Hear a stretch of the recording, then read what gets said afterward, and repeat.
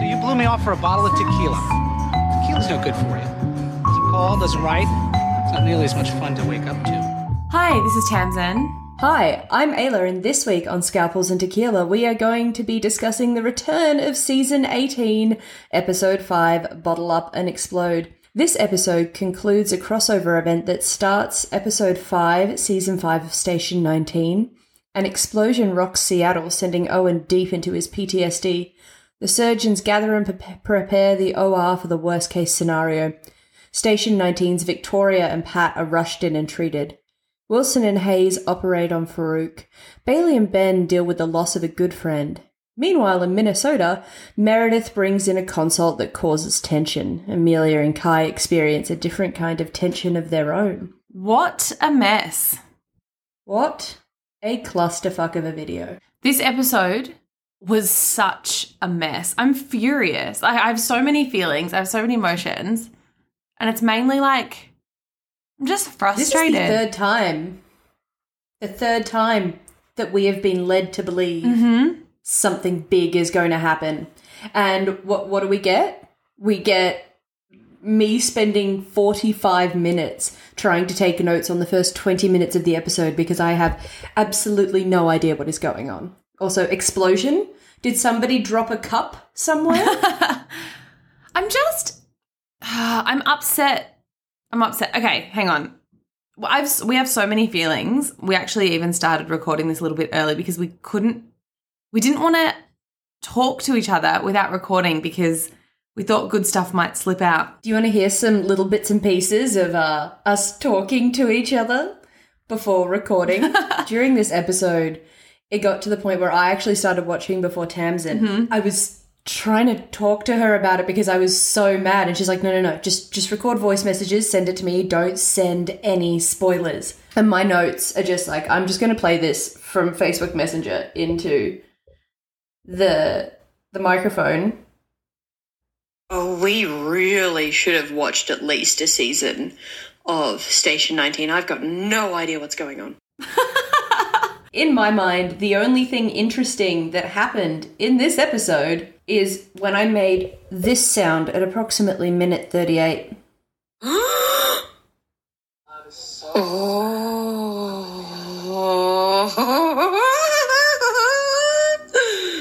One good thing happens in this episode. This pile of trash of an episode. So we have emotions. Trying not to give spoilers.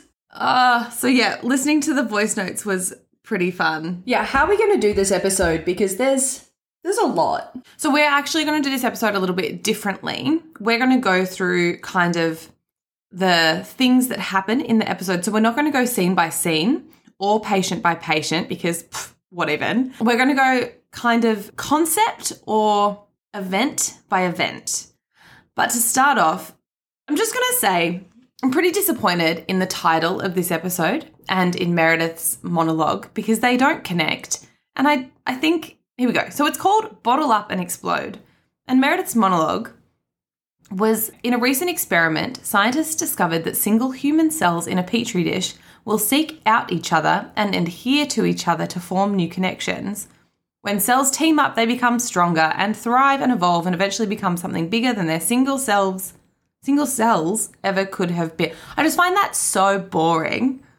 So are they talking about conjoining Station 19 and Grey's Anatomy and something big will happen? Or are they talking about, like, working as a team? Yeah, it totally could be either. And it's so, I think it's just so weirdly connected to, like, because so she does her monologue and then there's kind of little snapshots of a bunch of different people all before the opening titles. So it's like Weber and Winston in the elevator kind of starting to become friends and then... Oh, no, that's not even how it starts. It starts with the one trope that I currently hate texting. In modern TV. Grey's in her hotel room texting Nick and he's like, what are you wearing? A chastity belt. Oh, my God, it's so funny. Oh, and then... Oh, my God. My heart just fucking sinks because Winston's texting Maggie in the elevator and Maggie's asking for nudes and you're like, No. We want Maggie. Yep. It is reassuring, though, because Weber walks in and says, how's Maggie doing? And he says, her father's all better. Does that mean she's coming home? Okay, so on the Maggie thing, her name still comes up at the start. That's true. I saw it. I was like, oh, it just said Kelly McCreary. She's still involved. Thank God. Well, it's weird that she wasn't in the episode and her name came up, but I think it just gives us hope that she's coming back. yeah. Amelia. And I genuinely just think it's because she's having a baby now. I just think that must be what it is. She hasn't posted on Instagram since October 1st. So since Grey's Anatomy. That's a long time. Yeah, and her last post was like the ad for season 18 coming back. And then she's just been silent. So I reckon she maybe is contractually has to not post on Instagram at the moment because people will to be keep like, the illusion "Where are you?" alive. Totally. That's my 2 cents. That's my thoughts. We do get a little cheeky flirty flirt from Amelia and Kai at the very start of the episode. Megan's in Farouk's hospital room and he's getting prepared for surgery. So she has a chat with Wilson and Hayes about it. And she does Winston and Hayes about it. And she does tell Hayes, this bit I loved, that if you hurt him and he doesn't survive, I will hunt you down and I will kill you. And she goes to walk away. And she turns around, she's like, no, I have the training. Yeah, that was great. Owen and Teddy are in with some of the veterans doing their testing, and he mentions that they've tested, they're building up a really good database of information to go forth with the fire pits. He mentions that he's gotten everyone's details except for Noah's, and he says that he thinks that Noah blames Owen for his friend dying, to which one of the veterans says he's not the only one. You're like, yeah, what a dick. okay. And then the screen wobbles a little bit, and apparently we have an explosion. That's what happens. Yeah. So, okay, bottle up and explode. Oh, let's start with Owen? Let's start with Owen. Yeah. So this fire pits veteran thing, and I think this is a great thing for him to be doing. I've kind of flipped on this. You have? I think it's interesting. Yeah, I think it's interesting. I really like that we got to see Owen's PTSD again, and I like that he had coping mechanisms and tools. But what I want is I want to see him going to therapy and learning those tools. We saw snippets of it occasionally. I mean, we saw it a million years ago with Christina. I just don't feel like we've really gotten into we had it since then. the kinesthesiologist guy who pushed his hand down to get the reactions, the one that Megan recommended him. That's right. And he cried and stuff. But yeah, basically he goes full on into PTSD mode. Everyone gets down on the floor and the veterans really start freaking out that they're being fired upon. And Owen won't stop referring to it as a bomb. So he rushes into sort of, the foyer where Burke and Weber are excitedly talking about the fact that the Weber method continues today. Spoiler alert, it doesn't. So Owen tells the vets to set up a triage centre outside because he's expecting the worst and expecting a lot of injured people from this explosion, not bomb. And I actually think this is the better storyline for this episode. This would have been awesome. I agree. Those episodes where there's one big event, everyone's working their hardest and they're really pushed to the limits and the hospital's overflowing, and they're great episodes. Well, that's what we were told this episode was going to be. We were told that it was going to be the shooter, the bus crash, the plane crash, the pile up. We were told that that's what this episode was. This was built up. There was even ads that were get your tissues ready. And yes, I'm sure if you're a Station 19 watcher, I'm sure. But we'll get to that because I have thoughts. But yes, this idea that there happened to be veterans there and Owen told them to start up a triage centre, and then at the same time, I'm going to bring in the Weber method because you brought it up before. At the same time, Weber and his kiddos, it's it's Weber method day, Imagine if they were working with the vets in the triage center. Correct. Great episode. Amazing, because the babies are all running around being like, what surgeries are we going to get to do today? What are we going to do? What are we going to do? And None, we get a little, kids, we none. get a little hint at the Weber method because Owen, no one tells us this until much later in the episode, but Owen starts ordering Levi around. He says, okay, I need you to set up the OR with this. I need you to cancel all elective procedures. I need you to do X, Y, Z. We find out much later in the episode, for about 10 seconds, that as part of the Weber method, Levi is in charge of trauma for a month, which is really exciting. Yeah, but that's a great storyline. And if there was patients flooding this hospital, how exciting. How exciting if Levi steps up to the plate because Owen's just trying to focus on his own mental health. Great.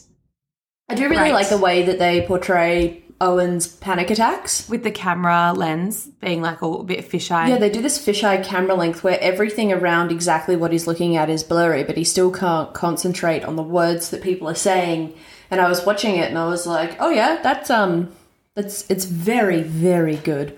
Whoever designed the cinematography on this episode absolutely has anxiety and panic attacks, and they did a great job. I think that's why this storyline should have been given more, because this is a huge thing to talk about and discuss and to have on the show, and it's a great storyline, and we just didn't get enough of it. All that we really see is Teddy coming in with tidbits of, are you okay? That's sort of it. And Teddy's a non-entity in this episode. And Teddy? You've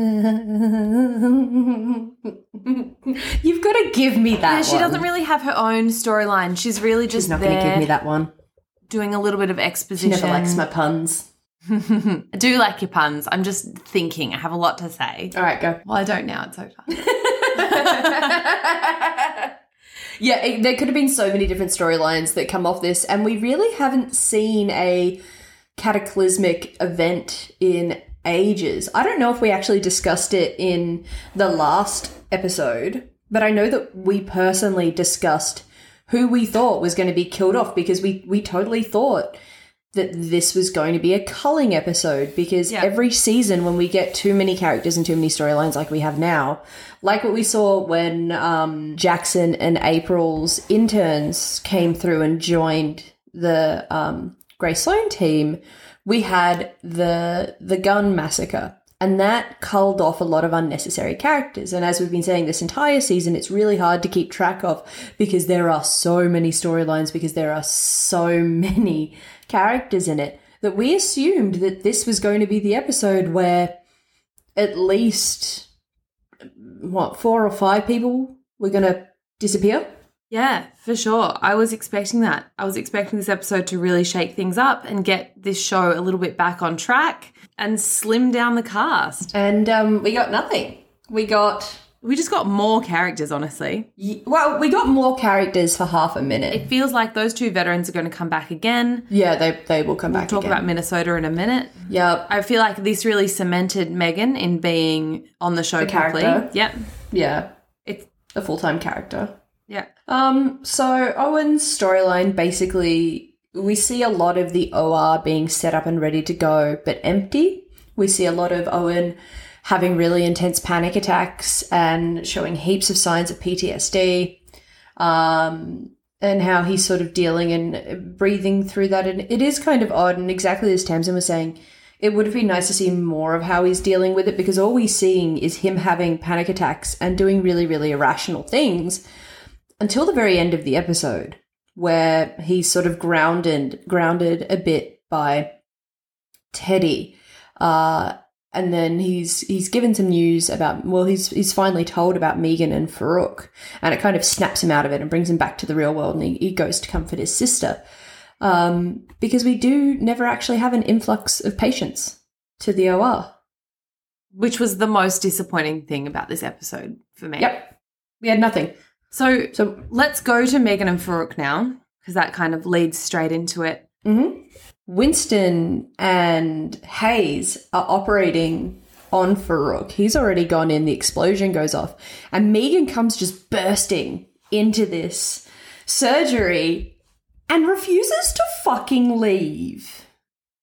And you can see that Hayes and Winston are furious about this and do not agree with it at all, because we've seen this so many times in Grey's Anatomy where surgeons have tried to watch the surgeries of their loved ones and they're told to get out for valid reasons. Super valid reasons. But Hayes and Winston are absolutely terrified that she is going to murder them in their sleep if she doesn't she isn't allowed to stay. But I also think this is really just to give Megan and Hayes more screen time together, because they're really pushing this little budding romance on us, which I'm fine with, honestly. It's really cute. I was excited about the Meredith and Hayes, but that's gone. That's totally Have gone. you noticed that the Hayes and Megan subtle flirtation jabbing is exactly the same as the Hayes and Meredith subtle flirtation that we had? No, but you're right. The dynamic's very similar. Their dynamic's very similar. Mm-hmm. Is he the only male character in this series who hasn't aggressively pursued a woman who has set boundaries? He's our modern man. Interesting. Yeah. Yeah, maybe. Let's keep that little nugget around. We'll keep assessing that. That's good. I wonder. And then she hums the show tunes. And I'm only bringing this up because Hayes starts singing Postman Pat. Yeah, because they have to wait for his heart to stop swelling or something, and so he sits. He's like, "Someone get me a stool," and he sits down. He's like, "Postman Pat, Postman Pat, Postman Pat, and his black and white cat." So is that not on in America? That's my main question. Do Americans not have Postman Pat? Do Americans not know what Postman Pat is? That blows my mind. It was very English, though. It was British, right? No, but I'm saying, if it's a British show, America might not have had it, and that might have been the reason that we had it. Does that mean they didn't have Pingu or Brum either? I don't know. Can you imagine your childhood without Pingu? I hated Pingu. You hated Pingu? No. Yeah, I don't like Pingu. No. It annoyed me. No. Don't. No. Nah, I can't. It's too annoying. I hated that show. I'm so upset with you. Why do I keep getting upset with you in these episodes? She wears clothing to bed. She doesn't fuck with Pingu. She thinks Izzy's a good housemate. No. Jesus Christ. I don't fuck with Pingu. So after Farouk comes out of surgery, Farouk made it through. Megan's sitting at his bedside, and finally Owen and Teddy find out what's been happening, and they come in and they say, "You don't have to go through this alone, Megan. We're family. We'll always be here." And she obviously has a lot of issues because she says that's what everyone says before they before they leave. And Teddy says, "Not this time." And this is what makes me think, all right, she's in. She's a character now. She's staying, which I'm fine with. I really like Megan. I'm just not fine with how many storylines they try to stuff into an episode. Mm-hmm. It's like me and tacos. I put way too much in a taco. It all falls out. Oh, so pro tip with your tacos, you want to put a second soft, when you see them in the States, they always have two soft tacos in one. So what you do is you pick up the first one and you eat that over the second one, and everything that drops out creates another taco. That's so funny. Well, that's exactly what they should do with these episodes. If they're going to put this many storylines in, make it a double. Season 18, episode 5.5. Thank you. Well, this took so long to get up on the Asterix completely illegal streaming services that we used to watch it, Asterix, that we just assumed that it was going to be a double episode. Yeah. All right, so do you want to do Station 19? No, I want to do Minnesota. All right. Not ready to talk about Station 19. Absolutely delicious. We had a very good time in Minnesota. No, I have problems with Minnesota. Why? Okay, why number one? Oh, actually, what happens in Minnesota? Where do we open up? Okay, so Minnesota, we open up with Kai and Amelia. Mm-hmm. And they're being very cute. And Kai is saying, "You'll never get here earlier than me. I'm always the first one here." Cute. And Amelia is like, "Oh, I was trying to be first, but I wasn't." Funny Amelia voice. I find Amelia's voice very funny. She's always a little bit jokey. I know exactly the tone that you're talking about as well. Yeah. And I can't do it. And I've tried to imitate it and I can't do it. So Kai and Amelia, this little flirtation is great. I'm loving it. I'm here for it. But I just want to say, how does Amelia just act like Link is nothing to her now? Nothing. Just erase that part of her life. Oh, just he is an amoeba. They were in love. They had a baby together. They were stuck in lockdown together for so long. And now she's just like, nah, can't even think about, like, absolutely, like it never happened. Like it was maybe a little flirtation, not someone that you were in love with and had a life and a baby with. They were at the point where one half of the party thought they'd been together long enough and were so connected that they could get married. I just feel bad for Link. Okay, so when we were talking about characters we thought were going to get 86'd in this episode, Link was the first one to come up. Because as we have established, characters only exist in Grey's Anatomy if they have a romantic inclination. Yes, we have, but I guess it's not so much romantic, but he's very connected to Jo now. True, that is a platonic love. But Link was one of the characters that we thought was going to be killed off this week. Like, if you had to pick some people, he's not really bringing much to the show right now. No. And Amelia couldn't give a shit.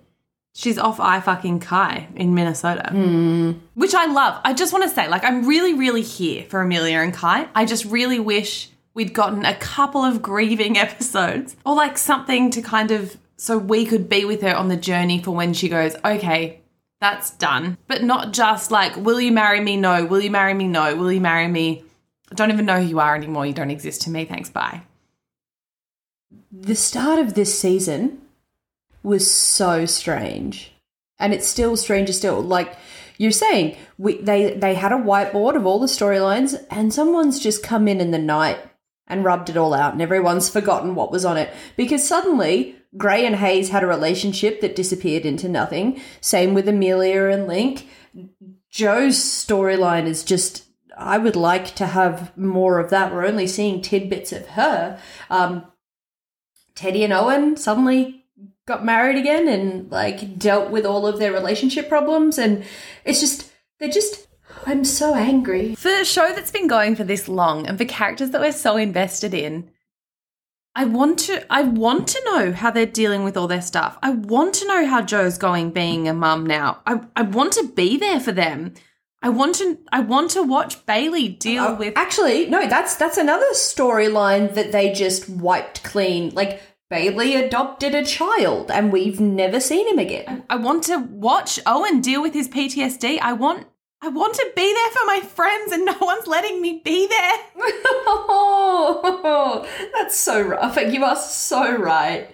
But it's just, they're just not going to let us do it, apparently. We are not entitled to it. And I'm really interested in hearing everyone else's thoughts about how you're feeling about this season entirely. Are you sitting on my and Tamsin's side where you're like, I miss my friends and I don't know how to deal with that? It's like we're only seeing them on Instagram. You know, you just see a little flick of what's going on in their life, but you have no idea what's really happening. So, you know when you introduce a friend to a new TV show and instead of starting at the beginning, they just come and sit on the couch and join you watching episode 6 of season 10? I feel like something's happened between season 17 and season 18 and suddenly I don't know Grey's Anatomy anymore. It's like there's a spin-off show we're not aware of. And it's called like The Medicine at Home. And it's all of them just dealing with their problems and we're not allowed to watch it. So let's go back to Minnesota. Let's get back on track. So basically Minnesota starts off and normally I'm your gal with all the medical details. Yeah. This is the first time this season that we have heard Grey utter more than approximately 5 words. And that was so exciting. Yeah. But for the first 5 minutes of Minnesota, they were talking about stuff. And when I say stuff, I mean, let me see if I can get this. So, this was a kerfuffle of a time. So, basically what they're trying to do is they have taken the cure that they have created. It is a chemical compound that reacts with the brain tissue And what they need to do is inject it into brain tissue, and they've made these 3D molds using Gel, goo, squishy stuff. Carasic. David Hamilton. Finally got his name. So the doctor who is the dad in the OC, his name is David Hamilton. And I realized, and I went back through the episodes, they've never mentioned his fucking name. So I had to look this up. So they've got the cells, which they need to inject into the jelly brains. And the jelly brains are made up of brain tissue that was taken from David Hamilton's brains.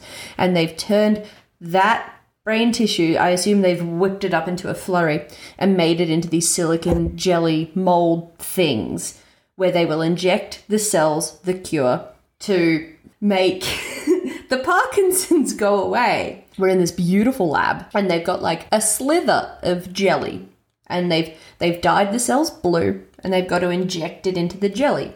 So Kai, Meredith and Gray are standing around as they inject the blue cells into one of the blobs. And they all grimace and they're all upset. And David Hamilton is there going, "Oh, what's wrong? What's wrong? It injected into the goo, and apparently when you inject it into the goo, instead of staying in a blob, it's supposed to spread out."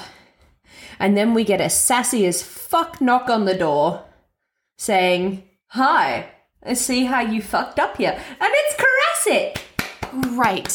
Great. What an injection of life into this episode, honestly. I'm so excited that he's back. I hope he's really back and not just back for a little cameo. Because this character, honestly, he brings some drama. He just says what he's thinking. So Karasik basically comes in and says, "Hi, how you doing? I'm saving your study." And David Hamilton is very upset because he wants to keep this entire study as secretive as can be. He wants no one to know about it. So when Karasik walks in, he is mad. He is furious that someone is allowed in this lab. And Gray basically explains in more than 3 words, like Gray talked a lot and she had some like sassy comebacks and stuff. It was very, very fun. But she explains that Amelia needed another brain surgeon because they were really struggling with this part of the experiment. So she brought in Karasik because him and Avery are building this foundation and Karasik has all the money and he actually supplied all the jelly brains, and without him it would have taken weeks and weeks and weeks for it to happen. And so they're standing around and they inject it again and Karasik gives his opinion, to which David Hamilton turns around and goes, "Who asked for your opinion?" And he's like, "Literally everyone in this room asked for my opinion."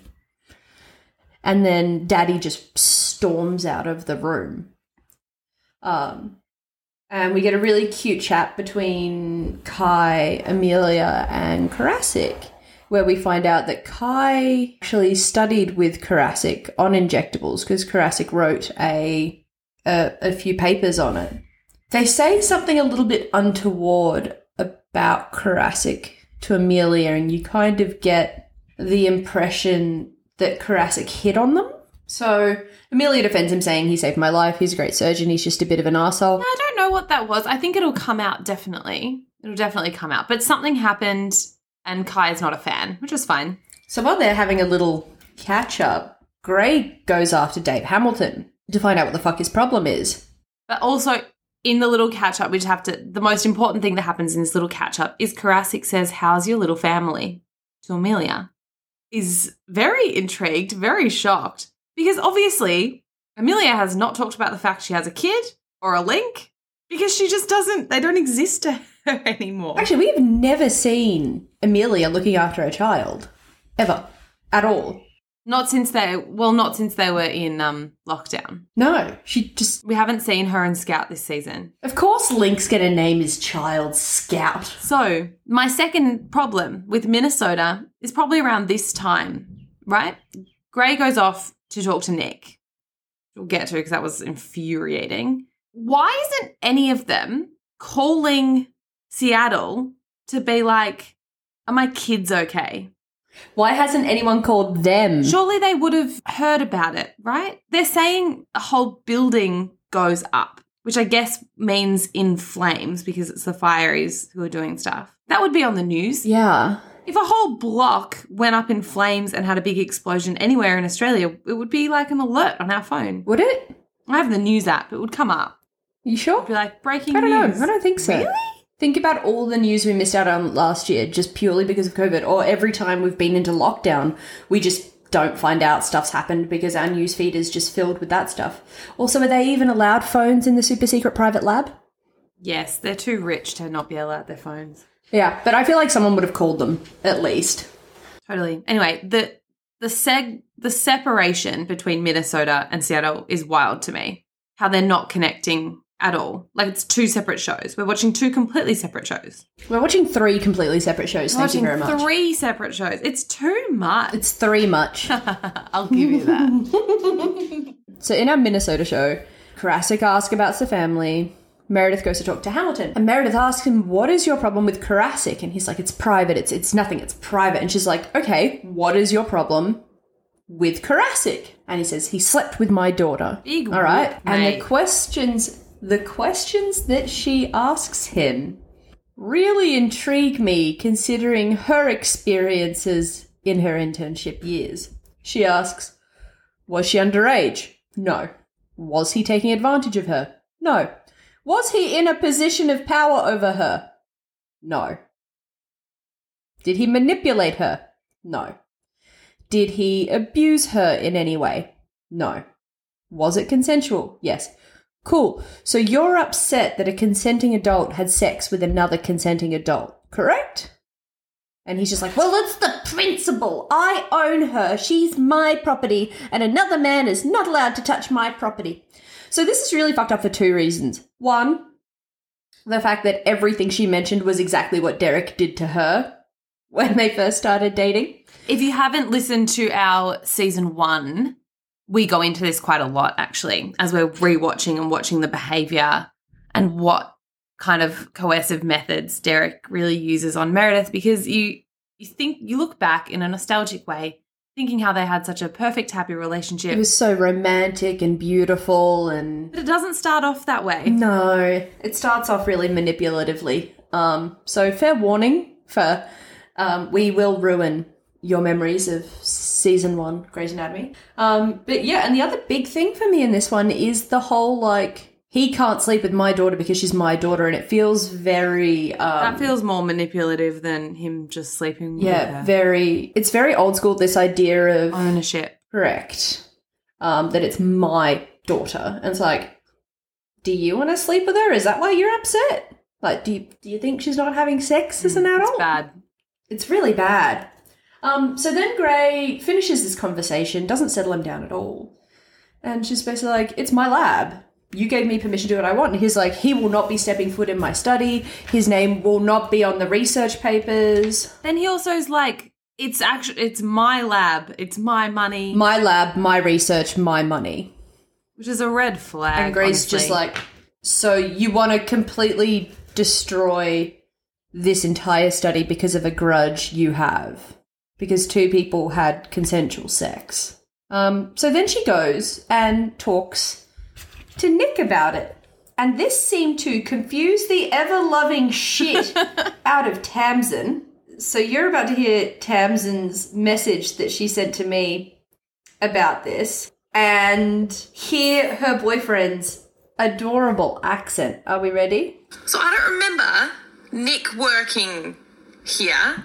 What's he doing? Wait, where is here? She just walks into an office and he's wearing a flannel shirt with no t-shirt under. Well, she's still at the... She's just walked up from the lab, right? Because she's talking about the doctor to him. Teddy just teleported, so maybe she can teleport too.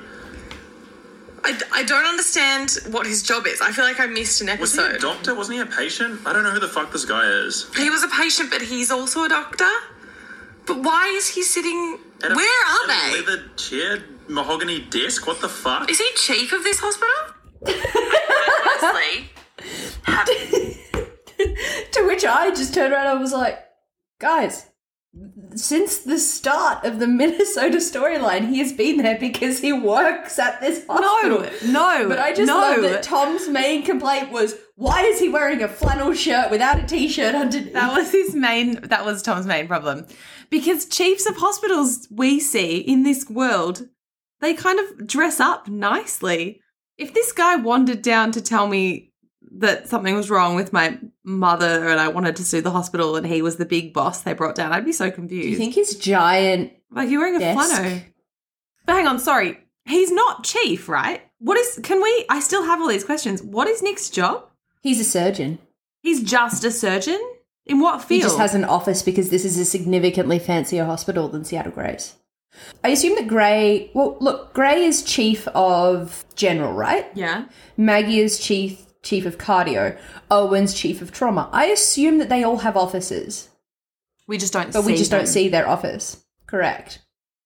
And that also leads me to assume that by the look of the set for the Grey Lab, they spent a lot of fucking money on that set. So they probably couldn't afford to build a whole other hospital or film in a whole other hospital. So they were like, shit, we've got the ugly concrete walkway that they've passed each other in. May as well just give him an office with a Ferrari of a desk. I'm sorry. When Meredith met Nick, it wasn't at a hospital. It was Yes, it was at the hospital. No, it was at the hotel. That she was staying at the hospital when she was visiting the hospital. And he was there visiting a friend. Why was he there? Because you forget in America, so it's okay. So what we forget as Australians is that everywhere else in the world, the best restaurants and bars are in hotels. I just had this conversation recently. In Australia, generally the restaurants and bars in hotels are not where you want to hang out. They are not good. They do not know how to make a Negroni from personal experience. Right now in Melbourne, we're seeing this huge change where we've had these giant 5-star luxury hotels all open up since we've been in quarantine. And there's 4 of them with another 2 on the way. And the restaurants... But we haven't had great hotel restaurants and bars. So he was there to go to the restaurant at the hotel that she was staying at. But we've never seen them both at... There's been no kind of establishing, hey, we both work at this hospital. Yes, we have. When they were when they were both walking past each other and she's like, oh, you've just come out of surgery. Oh, I'm just going in the concrete That was like walkway. in a car park. No, that was I'm assuming that's the entrance to the hospital because we've seen it a couple of times. I hate it. I hate this storyline. Fine, let's move on. I hate it. No. We need to talk about what they discussed. Oh, yeah, okay. Meredith basically is like, oh, this dude I'm working with, David, is big baby and he's having a tantrum. How do I cope with it? And then Nick's just like, oh, yeah. Also, how did I not know he was a big baby? Is he being a manipulative asshole? What did she say? I fell for the charm or something. Yeah, did I fall for the charm? And he's like, did he lead you to believe that he was wanting to do something about Parkinson's for the greater good? And she's like, yep. He's like, cool, you fell for the charm. He's a self-indulgent Narcissist. asshole. And she suddenly realizes, she's like, have I made a mistake? And he's like, I don't know if you've made a mistake, but you definitely fell for the charm. Yeah, which is really interesting. So this whole storyline could take a massive turn now. I kind of hope they just scoop up Kai and all go back to Graceland. Yeah, they don't have a multi-million-dollar lab. Nah, but they stopped doing it because it's not Meredith's dream anyway. I think this whole storyline and Grey's involvement in this whole storyline is A, so she can date Nick, and B, so Amelia can have a spin-off show. I actually kind of have a weird feeling that potentially Ellen Pompeo has said, I only really like working with Katrina Scorsone, Amelia. That's her favourite person to have scenes with. They must actually get along. Potentially Ellen's look, this is me reading into it. Maybe Ellen's causing a bit of tension on the old Grey set. Am I the drama? So they've moved her somewhere else. So she doesn't have to have scenes with all these people that maybe they don't get along with. If one person doesn't get along with everyone else, well then what's the defining factor of what's going wrong? Well, the problem is that the show's named after her character and she can't go anywhere. Oh yeah, I'm totally aware. But it was really, really nice to see a little bit of the old Grey back. It was nice to see her actually talking and having conversations and being sassy, and that was great. We loved that. It was so nice. It was so nice. To sort I of felt like wrap she was up, a real character again. To wrap up this storyline a bit, we go back to the lab and it's late at night, and Kai and Amelia are kind of playing a little bit of chicken. Who's going to go home first? Kai says, I'm always the last one here. And you can tell they both just like being in each other's company. Like each other's aura. It's nice. It's really nice. And then Kai just casually tries to bring up, hey, remember before when Tom mentioned your little family? What's the deal there? Just ask it. Just not that I care. Just asking. Just wondering. Wondering what that is. Which is not very sly at all, but very cute. Yeah, it's like I think I'm being sly, but the second it's coming out of my mouth, I know that this is not sly in the slightest. Yeah, but Amelia's here for it. And Amelia is forced to say that she has a son, and that son has a lovely father, but she's single. Mm-hmm. But I am single. What about you, Kai? Are you married? It's so cute. To which we get this was the most shocking thing in the episode for me. This was what made my heart drop when Kai goes. This is immediately when I sent you that message. Yeah. Kai's like, I'm married. It's like, this was the shock of the episode. To this lab. And then again. Great. Oh. And the twinkles in the eyes, the little sparks are flying everywhere. Fuck, again, I'm reminded of how glad I am that we don't record these, the amount of arm flapping that I do. I was obsessed with that. How amazing. Do you also want to know Kai's real name? Kai's name in real life is ER Fightmaster. I just have to bring that up. I just realised that I'm silent because no one can actually see that my jaw is like drooling onto my desk. ER Fightmaster? Yes. Excuse me? ER Fightmaster. Is there backstory? Did you do more research? Are they a kickboxer in real life? Well, Fightmaster is their last name, and E.R is how they're using their first name. Dude Master is an actual last name in German, but it's Meister. Yeah, this is MAST, Fight Master, like the master of fighting. Extremely eternal reigning Fight Master. That's it. Great, hey. I need to know more. We're going to have to do some more research on that one. So that's really cute. They do a little nod. And then Gray is again, in public, on FaceTime, out loud, apparently saying goodnight to Zola. Because I think the writers have realised that she hasn't spoken to her children in months. But she's on a rooftop at a bar, so Zola can't fucking hear her anyway. And then we see Nick walk up to it. She promptly hangs up on Zola. Yeah. And they stand very close together. Yeah, neither of us are impressed. They kissed. We don't care. Mm-hmm. There you go. They kissed. Wow, both of us really don't care about their love, do we? Yeah, I'm here for Amelia and Kai. I got way more excited about that. Yeah, I think that they really wanted everyone to really fall for this storyline. And we just, it's a really, cinematically, it's a really beautiful scene. They're on this beautiful rooftop bar. There's festoon lights. We can see over the Minnesotian city, and it's twinkly and it's beautiful, and they embrace and they have a little kiss, and then they have an awkward giggle, and then they have a more awkward kiss, and there's, I assume, a drone flying around them taking this video, and it's yeah, sure. Look, I think the problem I have with it is that the show went about introducing him to us in the wrong way. So I feel cheated by the show. Happy that Meredith's happy that Nick's happy, whatever.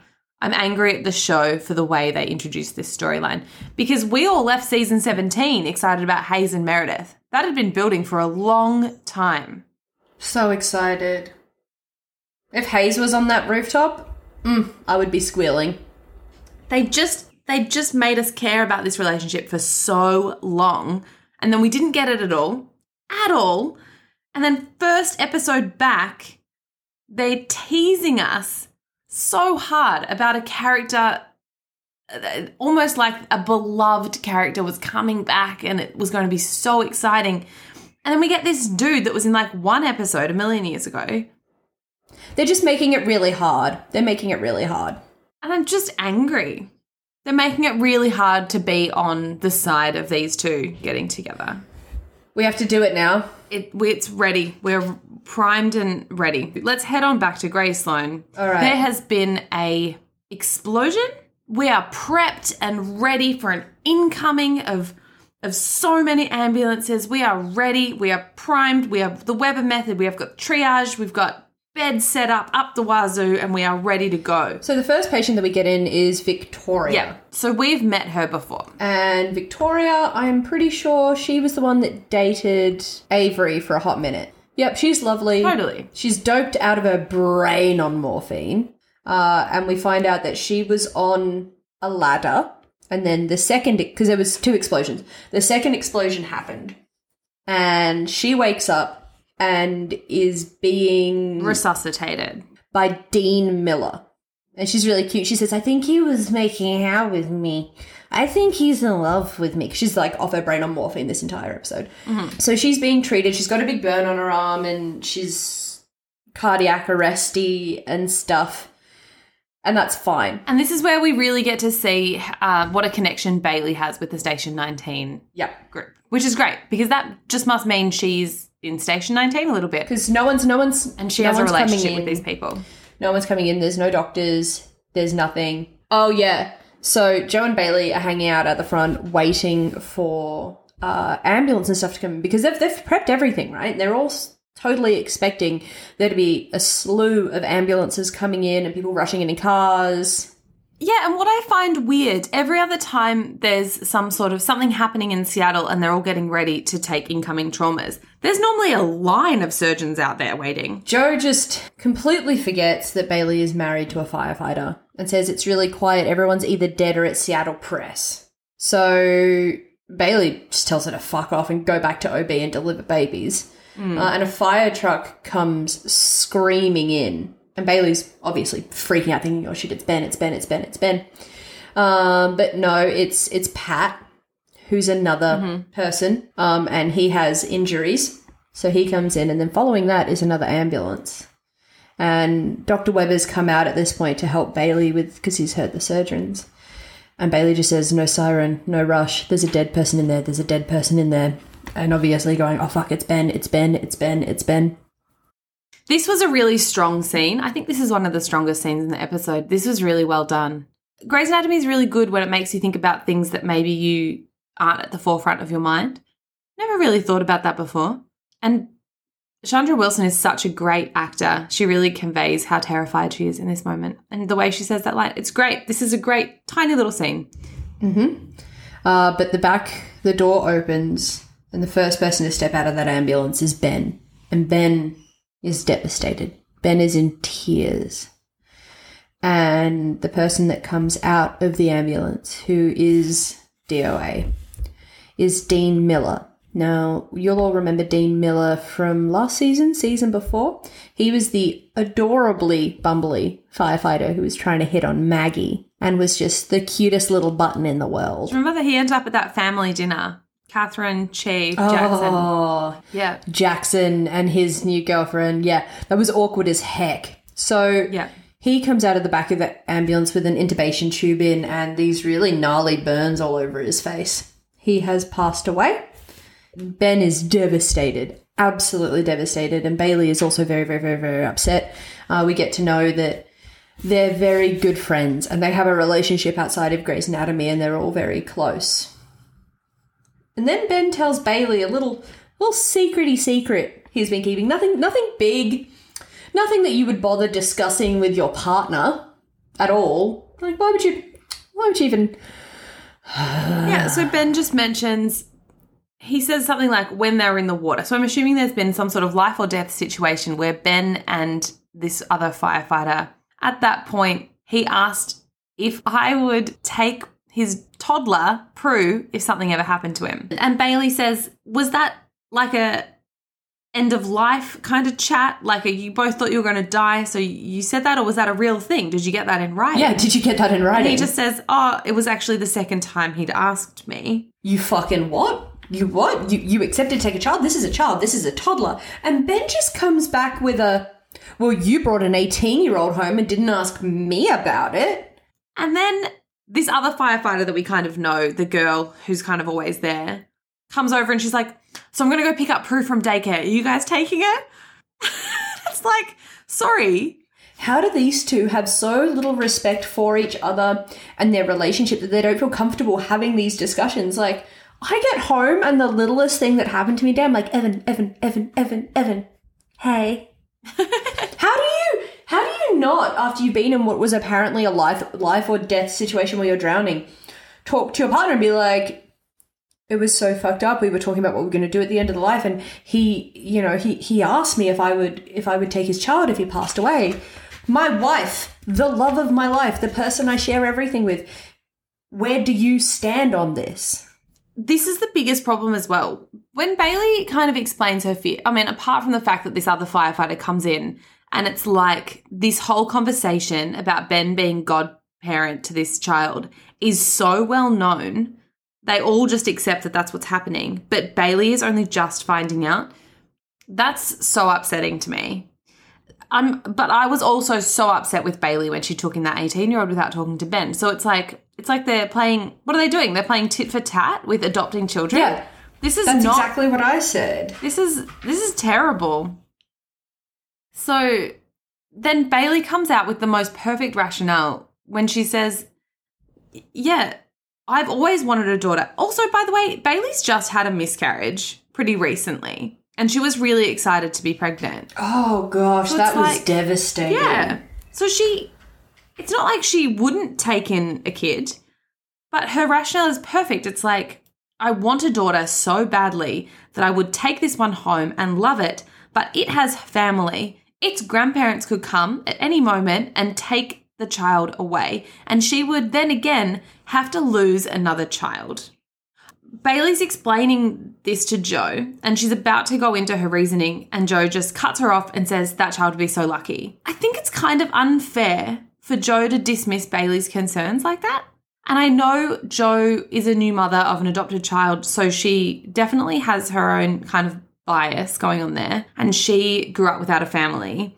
So she, is really coming from this from a really personal angle and really coming at from her own eyes and her own experience, which is understandable.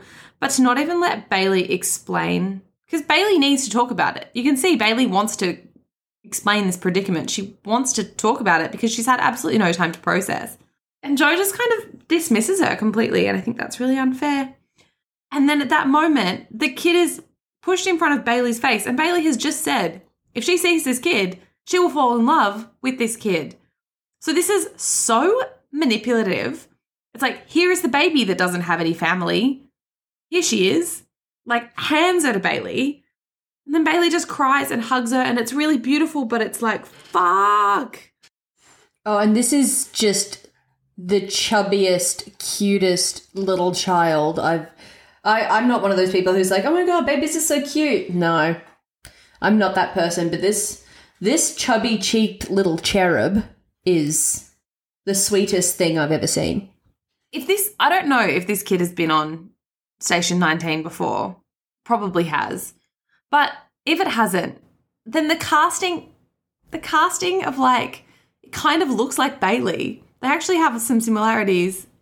It's pretty good. Oh, you're right. It's even the baby's haircut. It's like, if that's not manipulation enough, just putting it in front of Bailey to actually kind of make it look like Bailey, it's a lot. Yeah. It's a lot. And they better fucking get it in writing. If they adopt this child, they better get it in writing. Well, I don't know how they think they could. Honestly, this child has grandparents.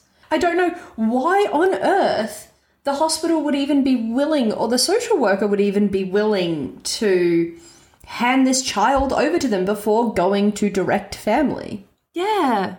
It makes no sense. Totally. My stepsister just had a baby. And if something happened, God forbid, to my sister and her partner, if it came out that their baby had gone to my sister's partner's workmate, all the grandparents would be in there in a heartbeat. They'd be like, what are you talking about? This is stupid. We're taking him.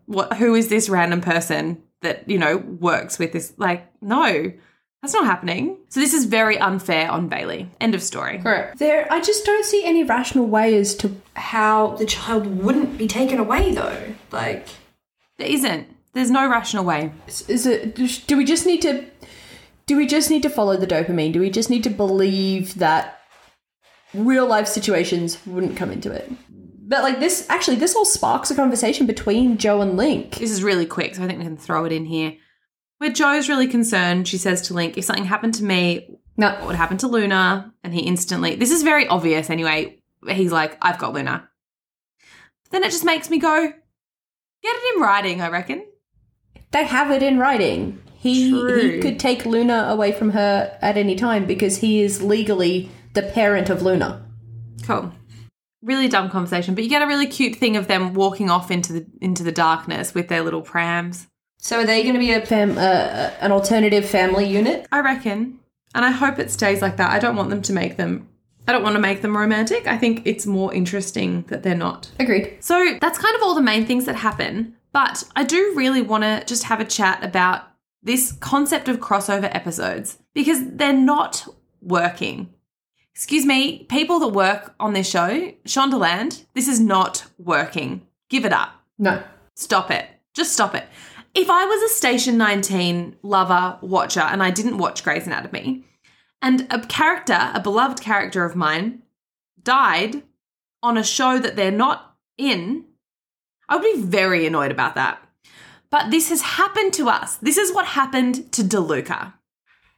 Yep. The whole storyline of how DeLuca died, the follow-up of the woman and the girl who was being sex trafficked, that all happened on Station 19. And I was mad. The only crossover that I think I've ever seen that was fine was when Brooklyn Nine-Nine and New Girl technically had a crossover. Because Zooey Deschanel's character from New Girl was... Zooey? Yeah. Zoe. Zooey. It's just Zoe. It's Zooey. It's just Zoe. It's just Zoe. Anywho, her character was in New York. And while she was in New York, Peralta basically took over her car and they had this really fun chatter all the way through. And that was a really cute crossover because it had nothing to do with affecting the plot lines of the other TV shows. That's the key. That is the key. Make us fall in love with the characters from another show without actually impacting the storyline of the other show. This was not a crossover. This was a fucking takeover. This episode was a mess. That's just the end of it. Well, on our Instagram, we asked a couple of questions. We told you all that we were sitting there and we were doing the recording. And the questions I asked was it worth the wait? No. Was it worth 3 weeks' wait? Not even a little bit. Did we get 3 weeks' worth of drama and gossip? I mean, they could have fleshed out everything that happened in this episode and made it 3 episodes. Some of these storylines are great. They just skimmed over them. The next question was, did it live up to the hype? No. I'm just disappointed. There was no explosion. Our ER was not filled. Going on with our theory we had at the start of this season was that every episode related back to its same numbered season. So, what happened in season 5 that is reflected in this season, in this episode? Oh, Owen the icicle. Owen gets the icicle. Owen Hunt comes in. Oh, I think this might be a flashback to Owen. And this is when we first get the level 1 trauma center. So I think that this episode is really a flashback to Owen's first sort of becoming a sort of more solid character. He comes in, we see a lot of his PSD and how he's dealing with his PTSD, how he deals with the trauma, and how he still is very much a military soldier. Because in this episode, we see him ordering around the soldiers that he's treating, and Teddy even pulls him up and says, "Hey, they're civilians. You can't order them around. They're not doctors." And he's like, they're soldiers. They will do exactly what I tell them, and they are the only ones who are here who are prepared to deal with these kind of situations. So yeah, I think this is a bit of a flashback episode, and it does touch a lot on what happened in season 5. Because Owen was such a new character and they did have a new trauma center, we had heaps of trauma related stuff, and Owen really taking charge and being the real military guy in season 5. So our theory still stands. That's good. That's very good. We would love to hear what you all thought of this episode. There's a couple of posts up on Instagram. Send us a comment, shoot us a message. We're loving hearing from all of you, but were you as disappointed as we were? Do you watch Station 19? Do you have any idea what's going on? I have so many questions. Yeah, any theories at all would be great. There is some stuff in the news this week, friends, but the problem is in all the articles I found, I can't get exactly when this happened because some of this happened last year and it sounds like some of it has just happened. But basically, in the news this week, Isaiah Washington, who plays Burke, has been attacking Ellen Pompeo and Patrick Dempsey on Twitter. What is going on? I can only say it must have to do with the book. I think things, people's emotions are getting a bit stirred up over the book. But did you see this? No, I am currently doing a Google. Tell me all about it. This is the gossip that we wanted. We need a little sprinkling of joy this episode. I was kind of saving this knowledge for when we actually got to it on our recaps, but it is pretty well known that Isaiah Washington was fired for using a homophobic slur against T.R. Knight, who is George, and then which kind of forced George to come out as gay in the media, and he hadn't come out before, so he had to come out to his family and everything just purely because of what Isaiah Washington did. And then Katherine Heigl stood up for him and helped get him fired off the show. So Isaiah Washington has a lot of pent-up feels about this, and he really does not like Ellen Pompeo, and it has been coming out over Twitter, which I think is wild because it's like, come on, mate, it was years ago. But I think he's maybe a little bit jealous that there's a lot of resurgence and Grey's Anatomy has come back into, the zeitgeist with this book coming out. So one of his tweets says, I had maybe only 7 scenes with @Ellen Pompeo for the 3 years I was on the show. Executives told Shonda Rhimes to limit my scenes with her because I dominated them and revealed her mediocre talent. How far? Well, that's why his head's so narrow, so it can fit so perfectly up his own ass. I'm sorry. He also said, this is the queen that the world loves, a white woman that publicly disparages a black man and former castmate. She's insane and grossly insecure. She's disrespectful and disgusting, actually. These tweets are wild.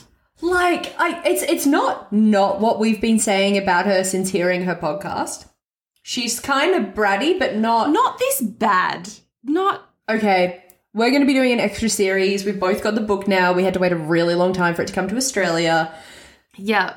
I'm just going to go through another couple of tweets, but I really want to properly go into this a little bit. So another one goes, it's insanely aggro to yell at a cast member after repeatedly being late when you're literally not in charge @Patrick Dempsey. Oh. And then Patrick Dempsey is a raging narcissist, hashtag privilege violation. Like, he is letting it out. Well, I see he never plans on acting ever again.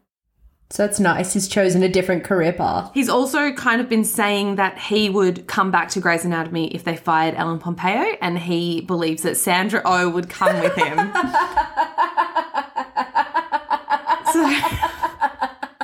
He is so butthurt that for the last 10 years we've all been begging for Sandra Oh to come back, but no one's given a fuck about Burke since he left. Nah. We don't care. Nah. We were upset when Christina went to work for Burke after all of that. Like, yeah, he really wants a spin-off show with him and Sandra Oh, and she obviously doesn't give a shit. This is his literal last... No, this is him grasping at straws because he knows how much more important Sandra Oh is. Mm-hmm. And the only reason for him being around was Sandra Oh. So here we go. This is another tweet. I'm happy to return to Grey's ABC as Dr. Burke once Ellen Pompeo is finally gone. I'm sure we could get to your anticipated 20th season with me as the lead. Who knows? Who knows? Even Sandra Oh would join me. But Ellen Pompeo has to go, and you know why. Hashtag Burke20. Burke20. Burke20? Oh my God. He's on a tirade. Delusional. He's absolute. Also, it doesn't make any sense for the fucking storyline because he runs his own hospital in Switzerland, right? With his wife and his children. It's not Burke's Anatomy. Yeah, Yeah, I'd be happy to watch a spin-off. Honestly, I'd watch a spin-off of that hospital. Also, does he remember what a jackass his character was and how much of that character's personality would just absolutely not fly these days? Totally. No, he doesn't. He just thinks he's amazing. He basically is Burke, I think. I think he kind of is Burke. He's kind of talking about how Ellen Pompeo allegedly kept quiet about Patrick Dempsey's toxic behaviour, was kind of paid out to not talk about it. So, look, it's interesting. It's interesting. Yeah, it's very interesting. So I need to get into this book. I hope your life isn't as much of a mess as this episode. Focus on one thing and do it well this week. That might just be like making sure you brush your teeth every day. I'm proud of you. Yeah, you don't need to do all the things. No, just cook one really nice meal for yourself. Take some things off your plate. You've got this. Yeah, just do that one load of washing and that validates everything. Thank you for coming on this wild journey with us this week. It has been a mess. It has been difficult to talk about and we have a lot of feelings. I really hope that our feelings resonated with you because I'm going to feel really bad if we are the only people that feel like this. We can't possibly be the only people that feel like this, but look, if you think we are the only people that feel like this, absolutely let us know. Chuck up a post. We'd love to see it. Hashtag Scalpels and Tequila podcast. Let us know what you think. Thank you so much. Thanks. Bye. Vagina. Sing it. Vagina.